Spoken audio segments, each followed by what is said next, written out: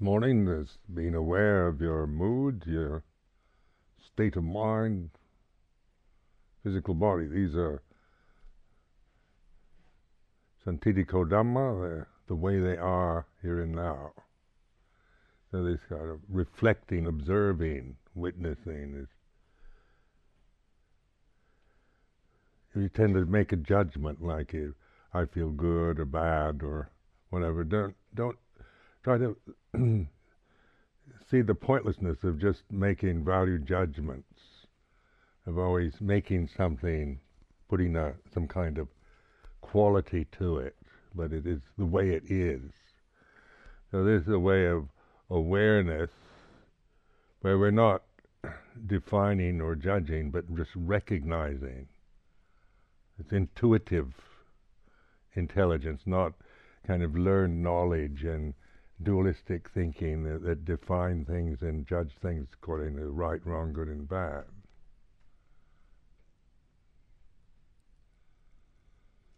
So whatever way you're feeling right now, it's this way. It's the way it is. It's not. And you maybe, the tendencies to, I don't feel very good, or that's a judgment, isn't it? But whatever it is that you think doesn't feel very good, it is what it is. It's like this.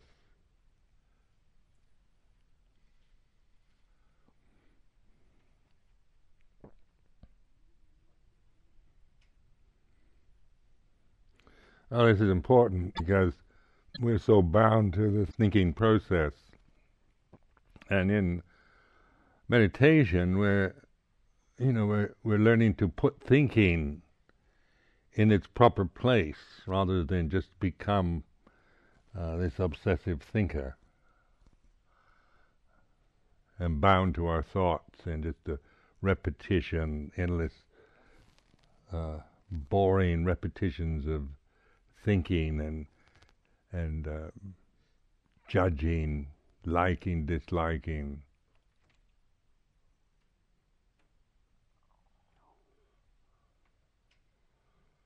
That's why I encourage you to just say, thinking is something you've learned after you're born. It isn't consciousness. Thinking is a function of the mind that we acquire. It's conditioned. So whatever you think, whatever you think you are, or your views and opinions, your sense of right and wrong, good and bad, that's all acquired. Right and wrong are value judgments.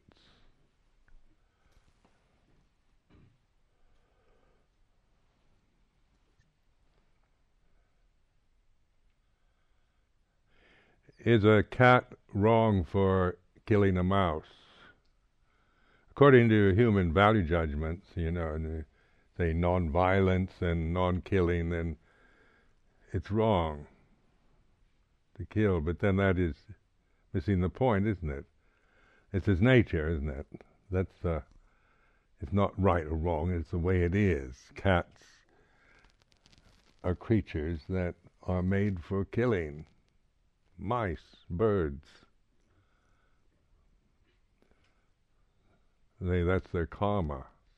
But we put human value judgments on and say, we wish we could make the cat vegetarian and non-violent and friendly to mice and respectful to birds. That's just not the way things are, That's the fantasy world of Walt Disney cartoon.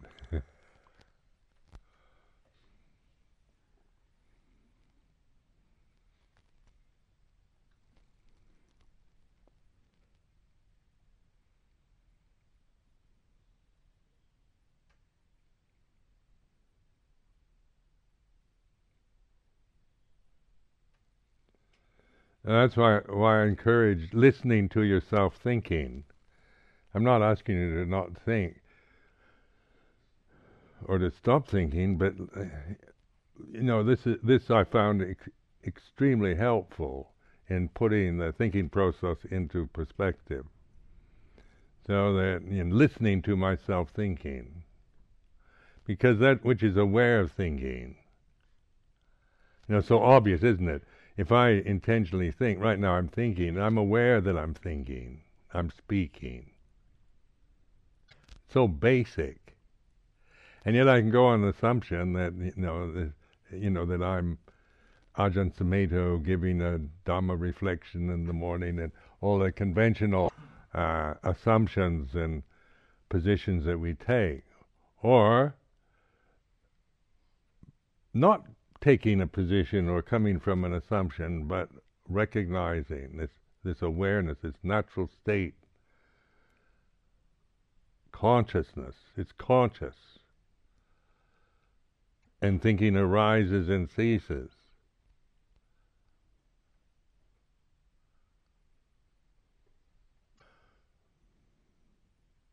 Now this, if you keep contemplating this, then you begin to no longer need to create yourself or just be bound up in the thinking process, or just be a victim of your own emotional habits and thoughts, memories.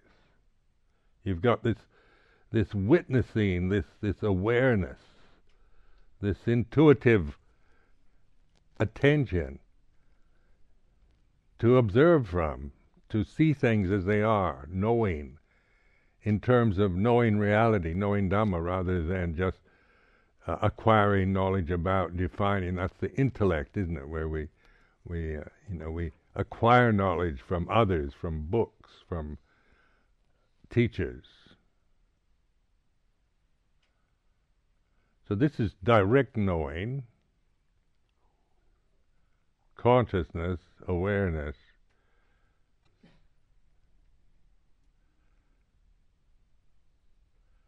So it's attention, really. It's not. It is kind of. It's formless. It doesn't. It's not something you create. It's not something that depends on anything else. It's just recognizing, observing. Like the space in this room, you don't create it. You just suddenly recognize it. Oh yes, there's space in this room. Consciousness is not, you don't create it.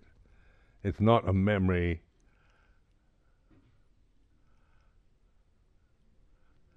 Not dependent on conditions. It's the natural state of being here and now that we're all experiencing. It's not my creation or dependent.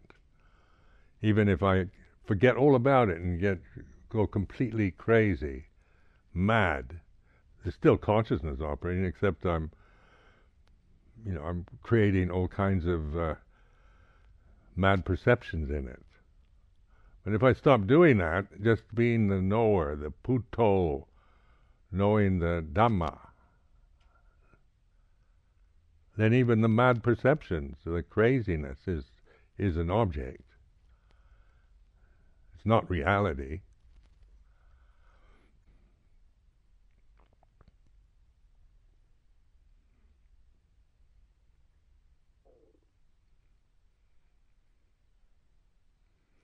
Now sometimes emotionally we don't want to do this because, there's a lot of resistance to being enlightened and wise.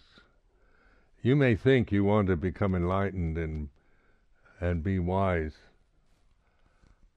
It's a nice ideal. As an ideal, it's certainly beautiful. Certainly something that people would say, oh, that's wonderful.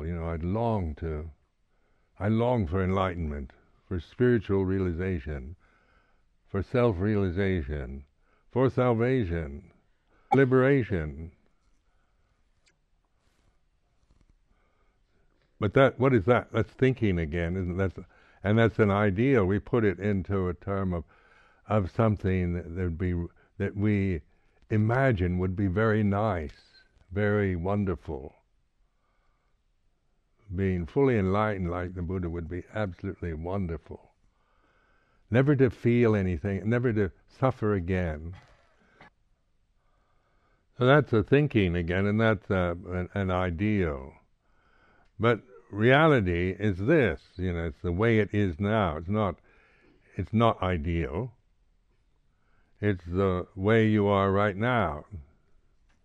Your physical condition, emotional state, your memories, your character tendencies, whatever it is, It's not saying it's when you just see yourself from this position of Sakkaya Ditthi or self-view, what happens? When I see myself, when I think about myself as a kind of permanent personality and ego, Sakkaya Ditthi, it brings up my critical faculties start working.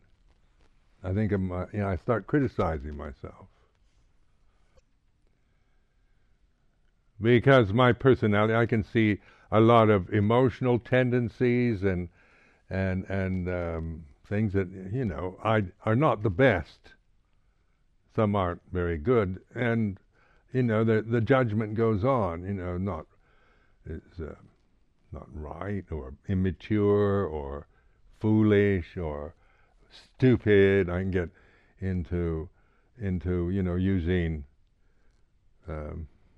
these pejorative terms, because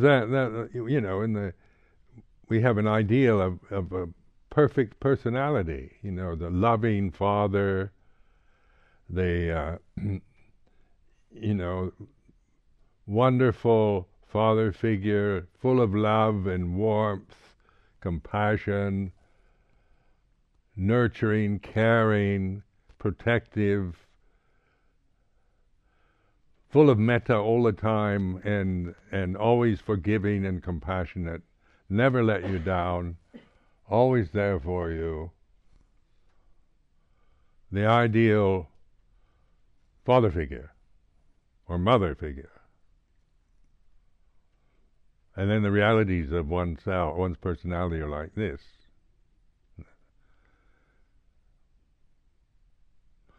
Or for men, the brave male.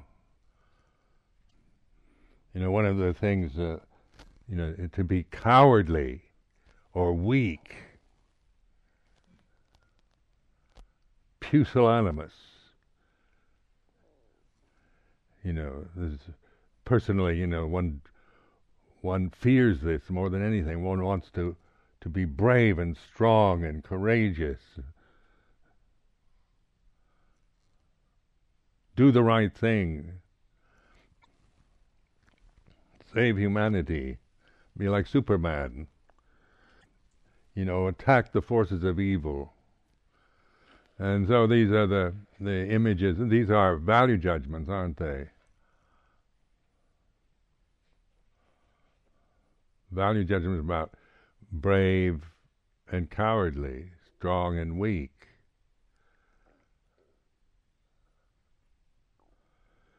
Now, in awareness, then,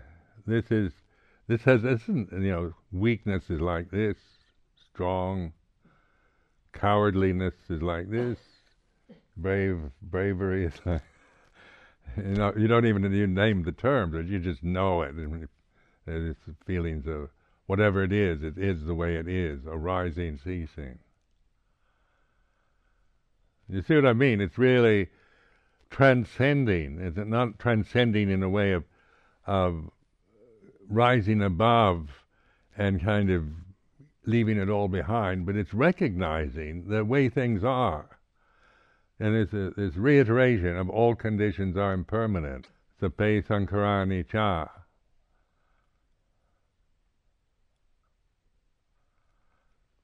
Sape tama anatta. All Dhamma is not self.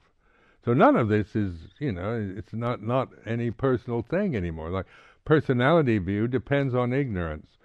That I am this way, it's my character, my emotion, my memories, my weakness, my strength, my bravery, my cowardice, my body, it's full of this assumption, this illusion of a ongoing ongoing self that is always defined, judged, criticized, approved or disapproved of. Now in reality that's not the way it is. But we can live in that world of ignorance lifetimes without ever breaking through it. We're just stuck in this, whatever we get, whatever conditioning we acquire, whatever forms this sense of a personal identity, we can be stuck with it and never see beyond it.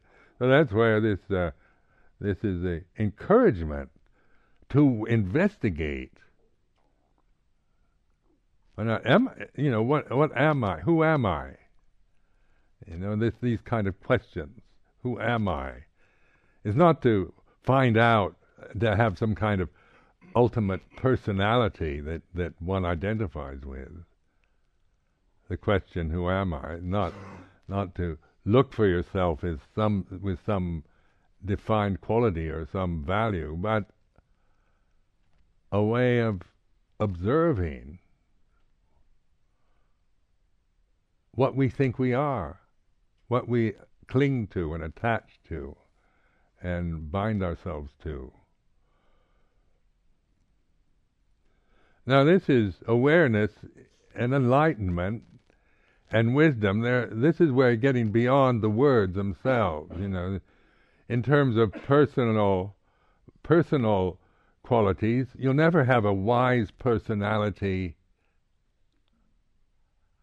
Personalities are conditions. You'll never be pure, a pure person, like purity and enlightenment, wisdom. This is impersonal, where personal is all about me and I'm this body, I am a male, I am 73 years old, I am American, I am Buddhist monk, and I'm a good monk, bad monk, senior, junior, Theravadan, whatever, it goes on like that. And if I didn't know this, then I'd be stuck in that realm of being somebody. Actually believing, being committed to myself as my position, my qualifications, my fears. But then the aim that we're here for is enlightenment, seeing, knowing the way it is. But ask yourself, sometimes we enjoy being ourselves, our personalities. Like feeling sorry for yourself, isn't it? It's kind of, this was one of the emotions I used to suffer from, feeling sorry for myself. And yet it's kind of an attachment to that. It's something kind of, I don't know, it's not a nice feeling, but it's kind of, you don't want to let go of it. You want to believe that somehow you're misunderstood and nobody loves you and you're not appreciated. You work hard and give a lot and nobody really feels any gratitude whatsoever, and it's a kind of indulgence in that, and it's kind of a sick sense of, self-pity. And I remember observing this and then recognizing, just dropping it, not following it, and then there's something resisting it. I quite enjoyed this sense of,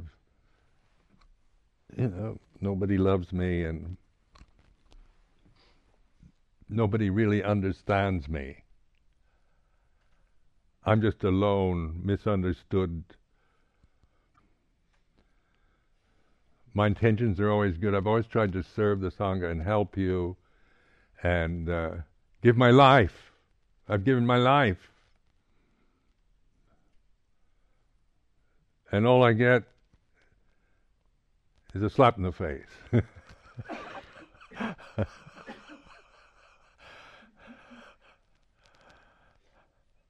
Now, this is like intentional thinking. When you're self-pitying, when you're caught in self-pity, listen to it. Really carry it to its absurdity,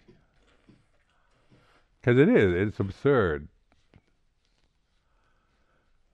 But you have to, this is where this encouragement to not suppress it, not because then saying I shouldn't feel sorry for myself and try to stop it, but really observe it, listen, be the knower of it.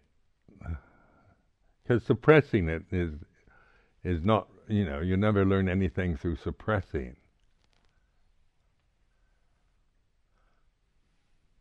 You just make the habit stronger.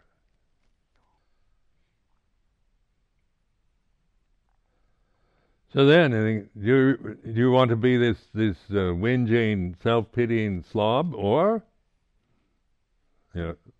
snap out of it? Now, snapping out of it is merely being aware of it. It's not just kind of destroying the mood, and which would be like an act of destruction, aversion, vipavadana, but of recognizing it. Away, and just being patient and accepting of this, the feeling of self-pity, the sense of a self, of being someone that nobody understands is like this.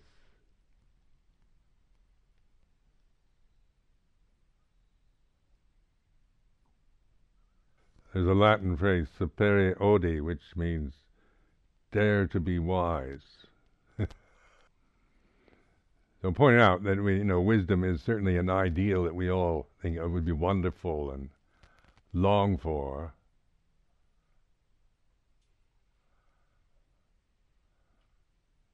But it's our true nature. So it's a matter of recognizing and trusting. Not something you don't have and that you've got to acquire. It's just something you've never recognized because you're so bound and committed to the illusions of a self.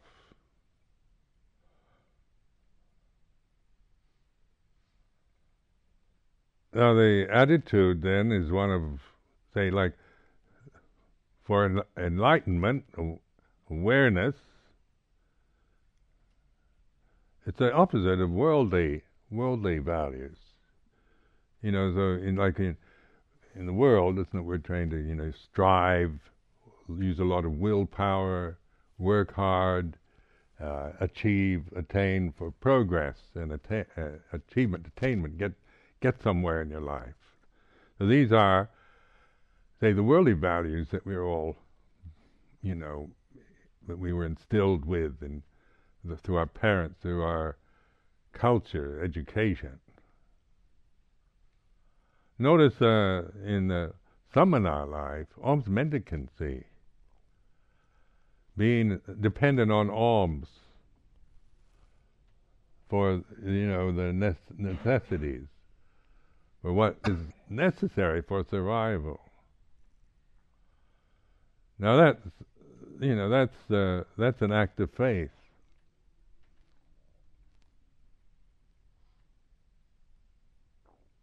To put yourself in such a vulnerable position,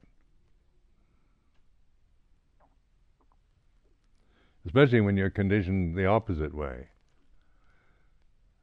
To be independent, self-sufficient, not somebody who's dependent. So being dependent is kind of like, in terms of my cultural background, being dependent is weak and kind of, being independent is strong. Independent, that's a strong person who's independent. One who's dependent is a weakling. Those are the values, of my well, Anglo-Saxon upbringing. Then in Buddhist monasticism, you find yourself an alms mendicant. Now that is, reflecting on what that is. It's an act of faith, isn't it? It's going into the unknown, because you don't have money in the bank or, something you can depend on. There's always this sense of maybe, if nobody offers the food, what are you going to do?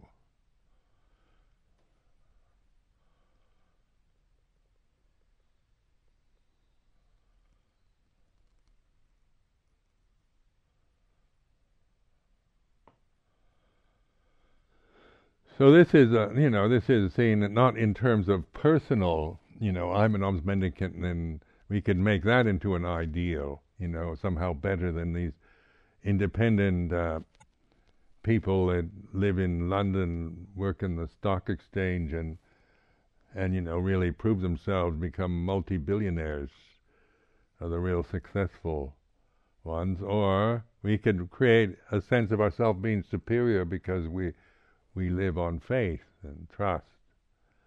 So whatever way you want to look at it, we can create it into a self view, a Sakya Ditti view. And that's not the point, not to create just another self view that we hold to in order to justify what we're doing. But look at alms mendicancy, faith, intuitive awareness, enlightenment, nibbana.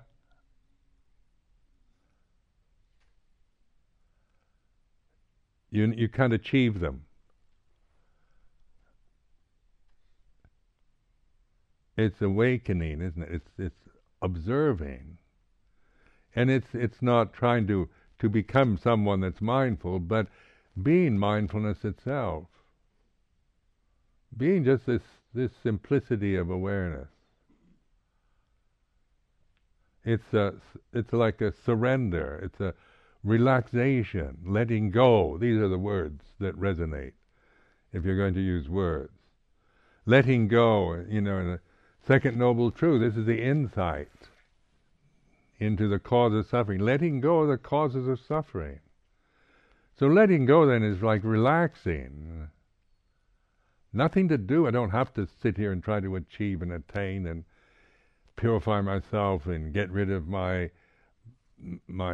faults, my bad thoughts, my defilements.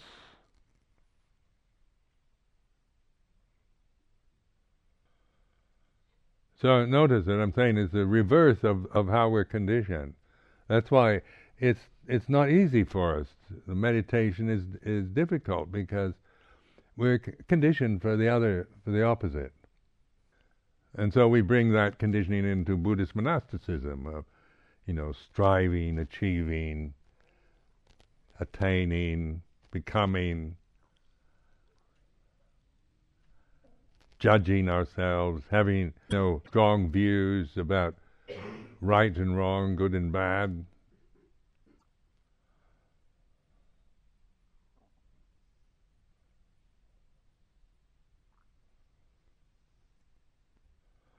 So that's why this kind of remind yourself that this is nothing to gain. This that sense of trust and relaxed attention, being attentive, and but not a kind of willfully pushy, or making it into a kind of obsessive practice that we have to achieve and attain during this winter's retreat.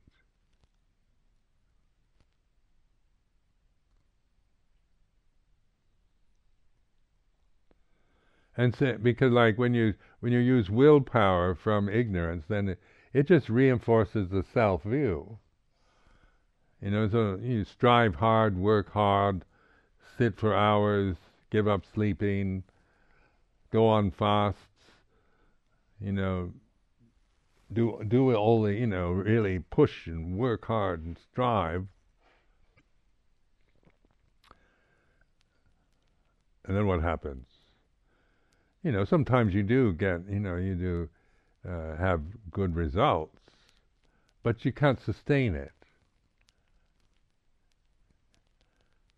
You keep having to do it again, over and over again, to get that same feeling. Like I found asceticism, as kind of like I could really kind of feel I've attained something, achieved something. But then once I stopped striving and achieving and went back to normal daily life, I'd have this sense of loss, and I feel I'd have to go on another ascetic binge again, denial and getting rid of things, control. Now the monastic system is geared so it's not based on asceticism. It's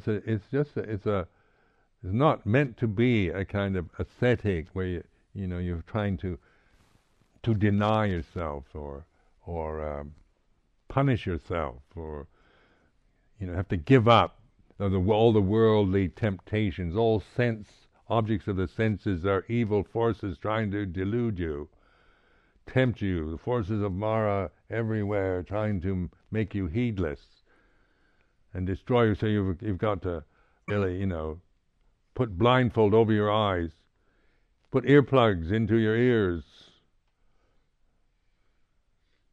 live in a sensory deprivation tank. Don't even look at the flowers, because they're just there to tempt you, to pull you back into the world and delude you. So beautiful roses are really the forces of Mara. Now that's getting into Puritanism and madness, really. It's where you get permanently paranoid.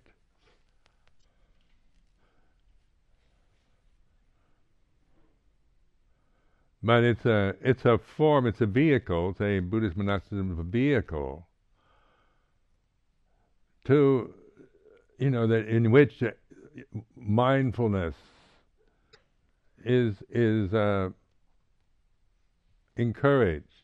The point of it is for mindfulness. It's not meant to, as an attack against the sense world, but a way of living in the sense world and observing it, knowing it, reflecting on it.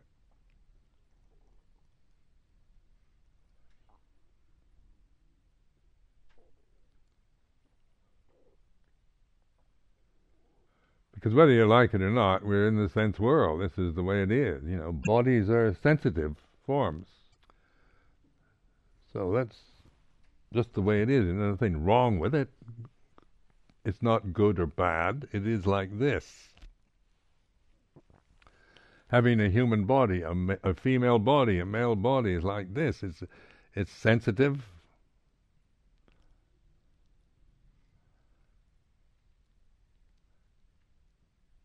But being aware of its sensitivity, this awareness, then isn't awareness puts sensitivity so where we can observe it and know it, rather than just be caught into being a sensitive person, just seeking the pleasure, the pleasant, and trying to avoid or get rid of the painful and unpleasant.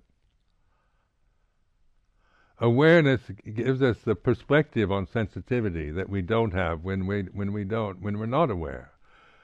When we're heedless and not aware and ignorant, caught in the sense of self, then we are, there's a lot to fear, and we become very controlling, control freaks, and frightened, because there's so much, we've got to protect ourselves from the possibility loss and pain and discomfort, sickness.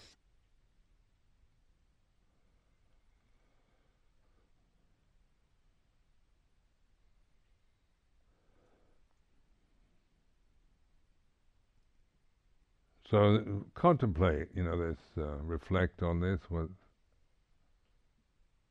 this attitude of relaxation, openness, letting go, receiving,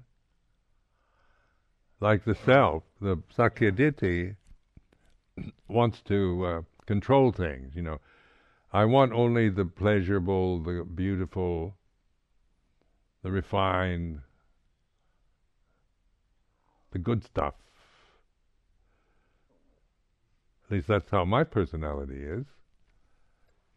And then I don't want any of the other.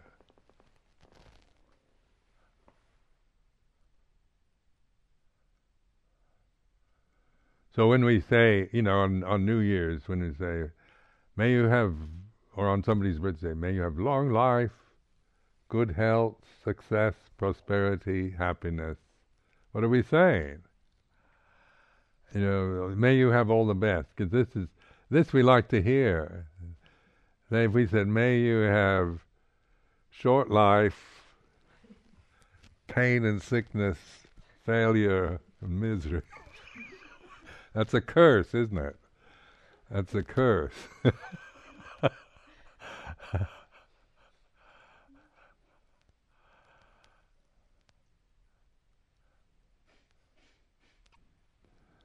But in terms of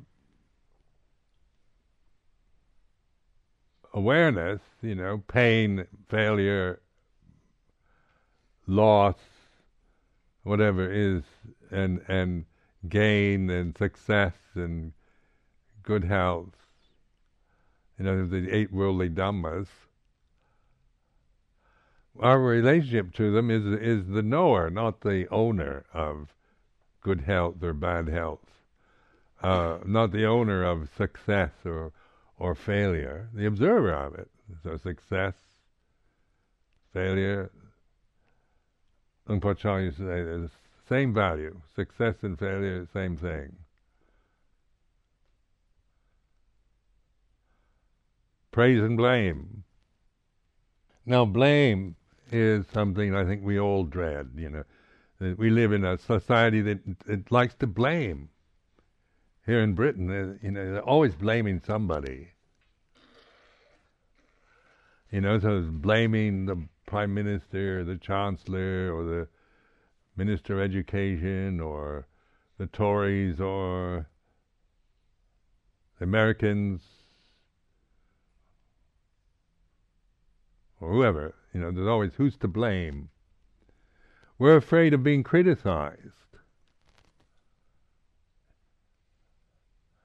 Tell me you love me.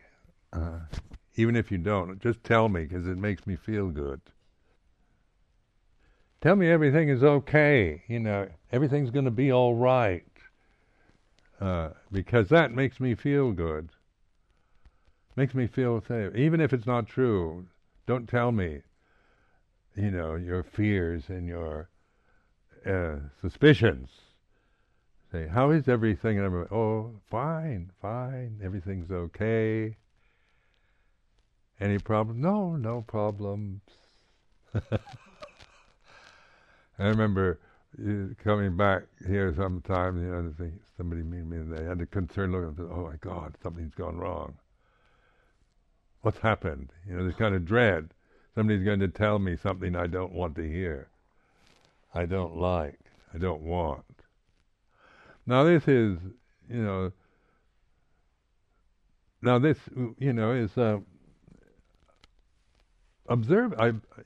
sense of observing this, watching, witnessing how you, the kind of demands or expectations or attitudes you have, not in terms of judgment, but recognizing. Tell me everything is okay. I remember I could, I'd think this out to absurdity. Please tell me everything is all right, even if it isn't. Because I like the world of illusion.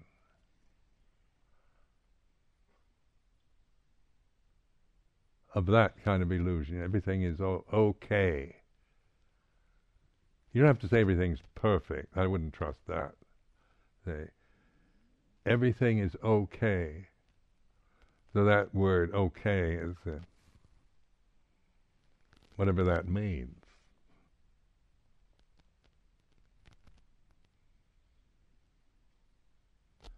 Now is a time where we have a lot of, the global warming. This is all you hear now about global warming and terrorism, environmental problems.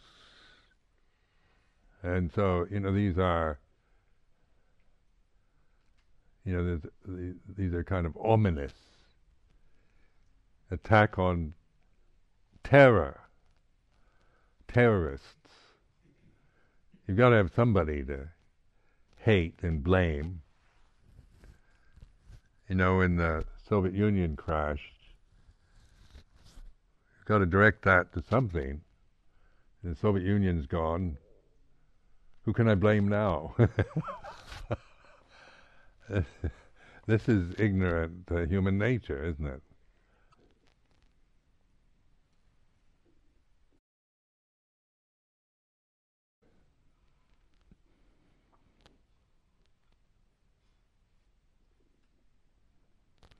So notice in oneself, really, this sense of not wanting to hear unpleasant things about yourself or about the world. It's tell me everything. Tell me I'm okay.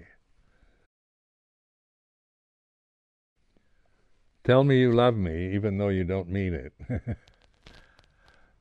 And this guy.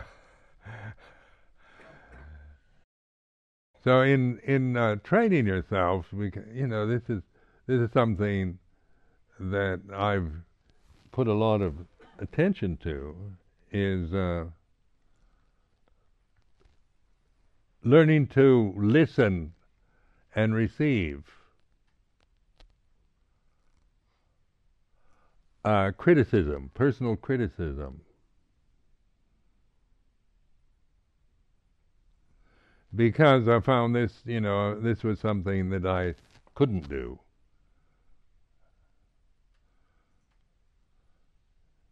It was just, if somebody started criticizing me, giving me feedback, negative feedback or critical feedback or whatever you want to call it, I just feel hurt, wounded, nobody loves me kind of feeling. Or I just feel enraged, it's not fair, it's not true, you're all wrong. Or I get defensive. I say, well, I did that because, I had to get into defending myself. Well, these are all unpleasant reactions. If somebody's saying something to you, criticizing you, maybe their intentions are very good, maybe they want to help, or maybe they're just being mean and nasty.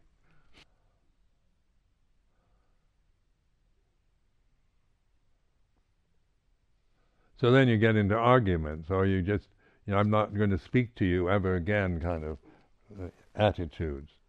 Now, I deliberately cultivate this. That's why I recommended this sound of silence as a way, because it's, by realizing this, I could really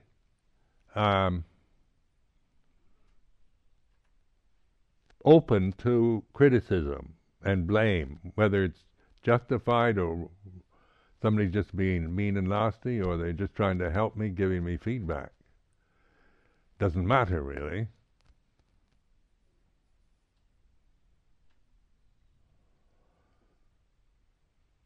So this is recognizing the value of awareness, because when your mindfulness connects, this sound of silence is really a connected awareness. It's where it's a sustaining awareness. It's self-sustaining awareness. You don't create, so you don't have to make yourself aware and try to sustain it. Just recognizing it and trusting it. It's it's self-sustaining. So for me, this sound of silence is this awareness. resting in this awareness,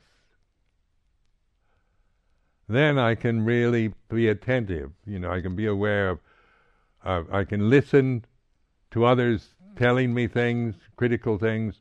I can, at the same moment, be aware of my own emotional reactions to what they're saying. Because it gives you this space, this way of this perspective on my own emotional reactions, and also ability to hear what somebody else is saying to me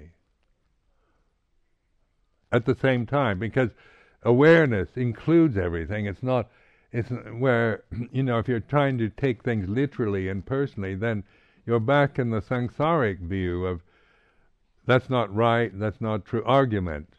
How can you say that, and you don't really like me, you're just saying this because you're jealous, or way one can get very reactive on a personal level, because that's all you know how to do. That's all that's possible. Or you just refuse to listen. You say, just go away, don't bother me, shut up, and don't ever darken my doorway ever again. Or, by recognizing awareness, then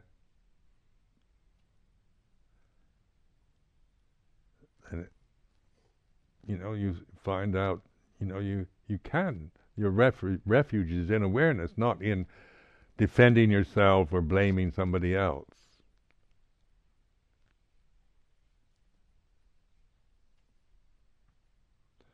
So, in this is a very important lesson, because until we know this, till we can understand this, then we're caught in the realm of personal fears and please tell me everything is okay, and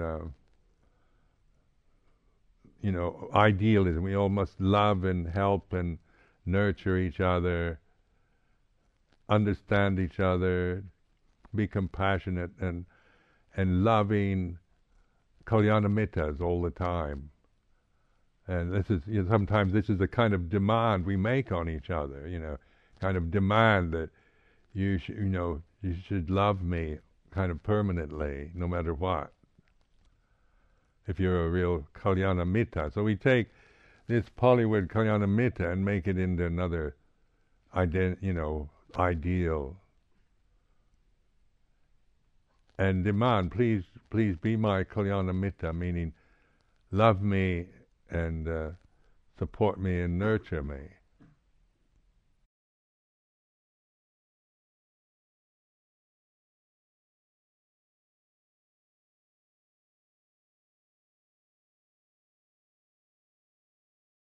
Well, I can see that, wanting people to be my friends and to respect me and to appreciate me and to love me and to understand me.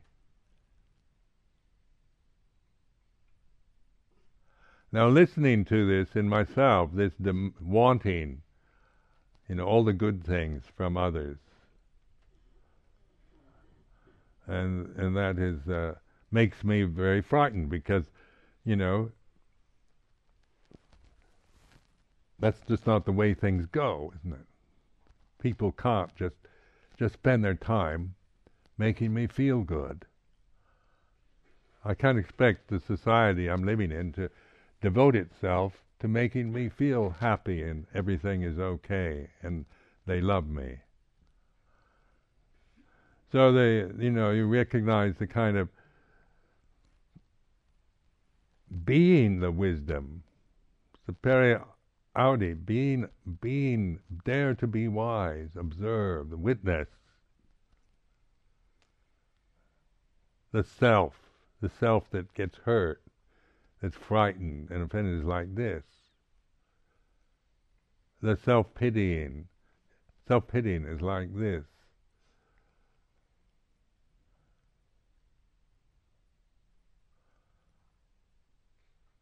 And when we say it's like this, it's willing to accept it in whatever way it feels. It's like this, poor me is like this. And as I rest in this sound of silence, in this connected awareness, the thing falls away. Things cease. And so what I call this is consciousness with awareness, where you can observe the cessation of yourself, the end of self. Because everything you think you are, every identity, every habit you have, good or bad, ceases. If you stay in this, if you recognize and trust and rest in awareness, there's nothing, no self, anatta.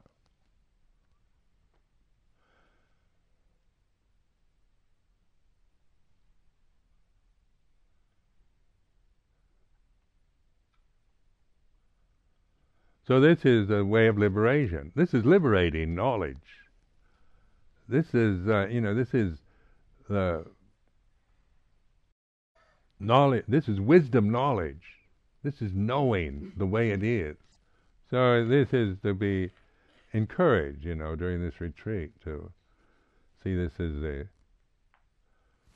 purpose, give this opportunity to investigate.